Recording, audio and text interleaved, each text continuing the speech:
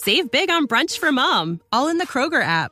Get half gallons of delicious Kroger milk for $1.29 each. Then get flavorful Tyson natural boneless chicken breasts for $2.49 a pound, all with your card and a digital coupon. Shop these deals at your local Kroger today, or tap the screen now to download the Kroger app to save big today. Kroger, fresh for everyone.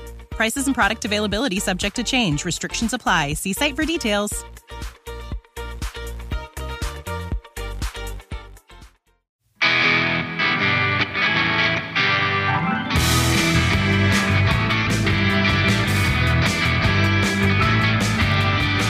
Hi there, and welcome to the next episode of How Good It Is, a weekly podcast that takes a closer look at songs from the rock and roll era, and we check out some of the stories behind those songs and the artists who made them famous. My name is Claude Cole, and once in a while, that's a good thing to know. Hey, don't forget to check out the website, howgooditis.com, and the Twitter and the Instagram, and of course the Facebook page, which you can find over at facebook.com/howgooditispod.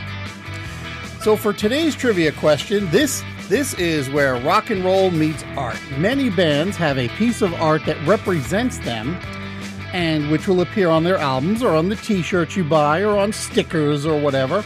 And that art lets other people know that you're part of, the Kiss Army or a Deadhead or whatever. You get the idea. So there's one band whose logo incorporates symbols that represent each member's zodiac sign. So for instance, if it were the Beatles, the logo would include a set of scales representing John Lennon and a fish for George Harrison because he's a Pisces, and so on. So clearly I'm not talking about the Beatles because that's a little bit of a giveaway, and I'm not talking about Kiss or the Grateful Dead either. But what band am I talking about? Their logo involves symbols related to all their astrological signs. And as usual, I will have that answer at the end of the program. Well, it has been ranked by Rolling Stone magazine as the 11th greatest song of all time. In fact, it appears near the top of a lot of music lists. It's considered a concert staple. It's instantly recognizable, but as a single, it wasn't a hit in the United States, even though it was their biggest hit in their home country. People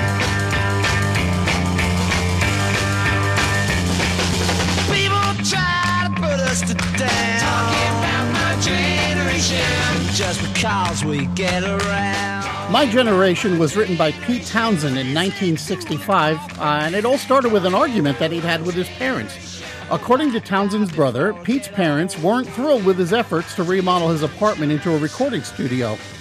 And this turned into a huge argument when the remodeling job started to affect the structural integrity of the rest of the building, and Townsend was kicked out. He wound up sharing an apartment with record producer Kit Lambert in a very wealthy district of London. So now, while The Who had experienced some success at that point, they still weren't quite at that stage of wealth they could live in that district, so Townsend pretty much stood out among the others. Townsend has relayed a couple of different stories about how he was treated badly while he was in that neighborhood, including one incident where his car had been towed by the staff at nearby Buckingham Palace at the request of the Queen Mother.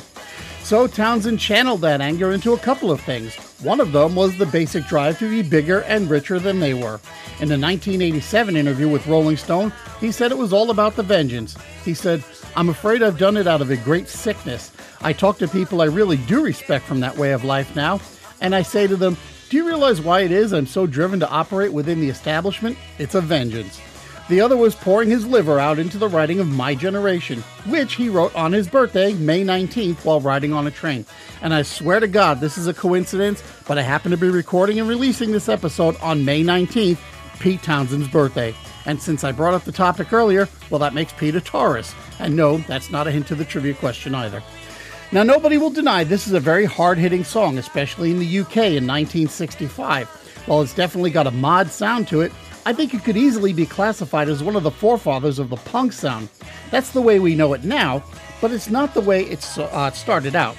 The early incarnations of the song were much slower and had a bluesy feel to it. It was producer Kit Lambert's idea to speed it up, and at one point he had a bunch of key changes and hand claps to it. Have a listen to this. It's one of the earlier demos. Now, this clip comes from a flexi disc that came as a freebie in Richard Bourne's biography of the band from 1983, so you might hear some surface noises here. Why don't you all fade away? Try and dig what we all say. generation. Talking about generation. So at this point, there's still a lot of echo standing in for the cacophony that ensues in later takes, and you might also notice that Roger Daltrey's stuttering is almost completely absent. And the story behind the stuttering was pretty interesting to me, if only because I noticed that in many of The Who's more notable songs, the central character has some kind of defect. And I can't explain, the narrator can't express himself because he's kind of whacked out on Dexedrine. In Happy Jack, they're singing about a homeless man. Tommy was, of course, deaf, dumb, and blind because of a traumatic childhood incident. And, of course, our narrator in My Generation has a stutter. Now, Townshend has said that John Lee Hooker's Stuttering Blues, what you're hearing now, was one of his influences, but it still wasn't meant to be part of Townshend's vision of the song. You almost knocked me off my feet. I couldn't hardly play my was looking at you.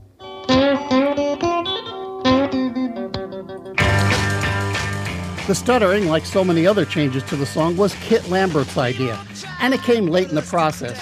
In a 2001 interview with Uncut magazine, Roger Daltrey confessed that he personally does have a stutter, which he has since learned to control. And as with many people with communication disorders, Daltrey would stutter when he spoke, but not necessarily when he sang. So after a couple of takes, Lambert told Daltrey that he should stutter when he sings the song, to make him sound like a kid who's kind of whacked out on speed. Daltrey said that the drawn-out Fs on the word fade were always in there, but the rest was largely improvisation. The stutter created a little bit of an airplay problem for the band at first, since the BBC didn't want to air it, thinking that it was making fun of stutterers, but as the record began to sell, they finally caved and added to their playlist. Ultimately, the song went to number 2 in the UK, making it their biggest single up there, even up until today. Meanwhile, over here in the United States, The Who was still largely an unknown quantity, and the song, it peaked at number 73 on the Billboard chart.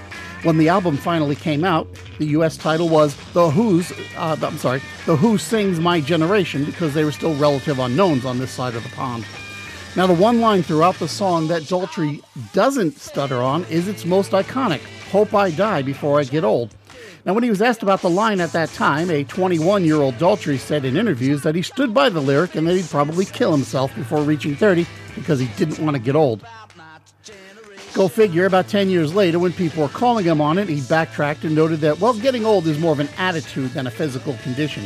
In the meantime, Townshend has always maintained that it was an attitude thing, although he tempered it by saying it was an attitude that came from being very wealthy.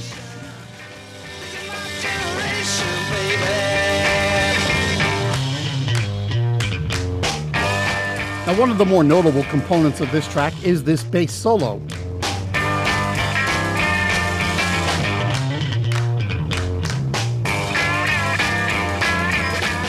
At that time, a bass solo was still pretty rare for a rock and roll record.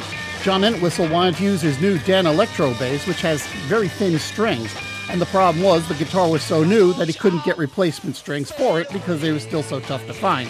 There are stories that he actually went out and bought new Danelectros so that he could use that guitar on the record, but he kept breaking strings, so he finally gave up and used his Fender Jazz bass, which meant that he had to simplify his solo a little bit. And like the rest of the record, the solo has that same aggressive call and response pattern where he plays something, the rest of the band responds with an instrumental version of Talking About My Generation, and so on. Now, in live shows, the song's ending usually serves as an introduction to some extended jamming, but the original record ends with lots of mayhem. Keith Moon is just hammering away on anything in reach. Townshend is flipping switches randomly on and off on his guitar pickups, and he and Daltrey are vocally stepping on each other, making the whole thing extra chaotic right up until they reach that closing chord. Visually, it was pretty stunning because this was the point where you would see those iconic images of them destroying their instruments at the end of the song. In one instance, it actually got kind of dangerous. When they performed on the Smothers Brothers Comedy Hour in September of 1967, Keith Moon had set his drums to explode, not knowing that the show's technical crew had already arranged for the explosion. So if you watch the video, and I will provide a clip on the website, there are actually 2 blasts, and I think you'll be amazed that on that second one, Pete Townshend was not more badly injured. As it was, his hair was burned, and that was the beginning of his hearing loss. What's not entirely clear in that clip is that The Who really hated the idea of lip-syncing lyrics and pantomiming playing. So oftentimes when you see them on American TV shows, they will purposely do stuff that won't be heard, such as Keith Moon knocking over his cymbal. It's a lot like the Mamas and the Papas, where Michelle Phillips will be standing there eating a banana instead of pretending to sing.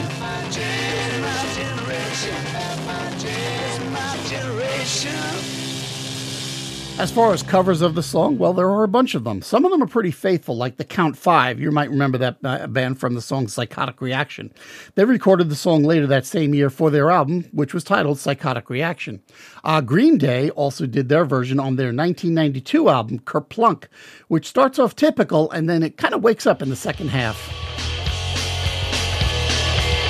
Why don't you all just fade away? Talking about my generation. Yeah, don't I dig what we all talking about my generation. I'm trying to cause a big sound. Talking about my generation. Yeah, talking about my generation. Talking about my generation. Talking about my generation. Talking about my generation. Talking about my generation. Talking about my generation. So that one's not bad. Here's one from the Oh Hell No category. Hilary Duff did a cover in 2004.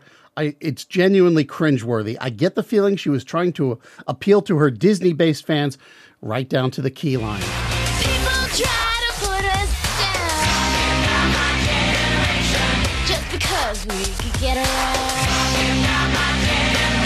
Things they do look awful cold. Hope I don't die before I get old. Yeah, you heard that correctly. She sang Hope I Don't Die Before I Get Old. So everyone I know, everyone on the internet, everybody, I don't think I've seen anybody who hasn't said this. Everybody argues that she has completely subverted the point of the song. So let me play for you a little palate cleanser. For sheer anger and urgency, you've got Patti Smith's 1976 cover from her debut album, Horses. It's probably one of the best that's out there. And this is pretty much the only clip that I can play because, well, I have a radio-friendly show.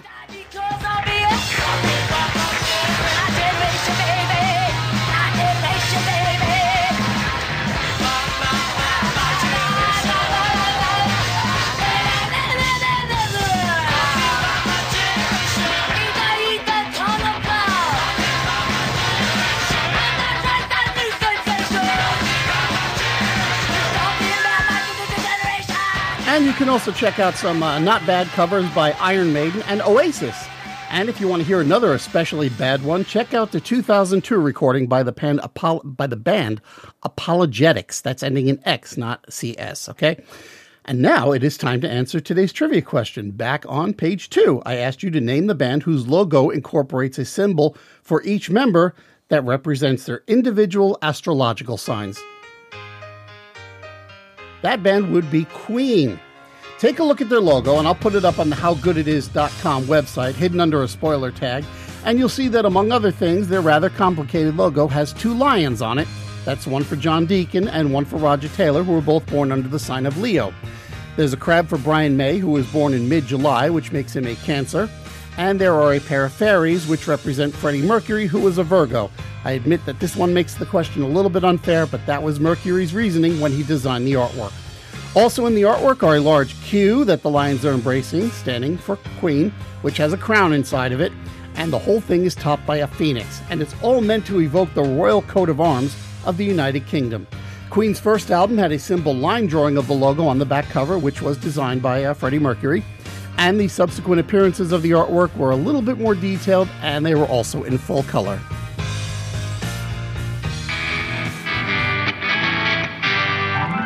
And that's a full lid on another edition of How Good It Is. If you're enjoying the show, please take the time to share it with someone and maybe even leave a rating somewhere. If you want to get in touch with the show, you can email me at howgoodpodcast@gmail.com, or you can follow the show on Twitter or Instagram at howgooditispod. You can also visit, like, and follow the show's Facebook page at facebook.com/howgooditispod. And finally, you can check out the show's website, howgooditis.com, where you can find a few extra bits. Thanks as usual to Podcast Republic for featuring the show, and next time around, we're going to find out how good it is to be a boxer. Thanks for listening, and I will talk to you next time.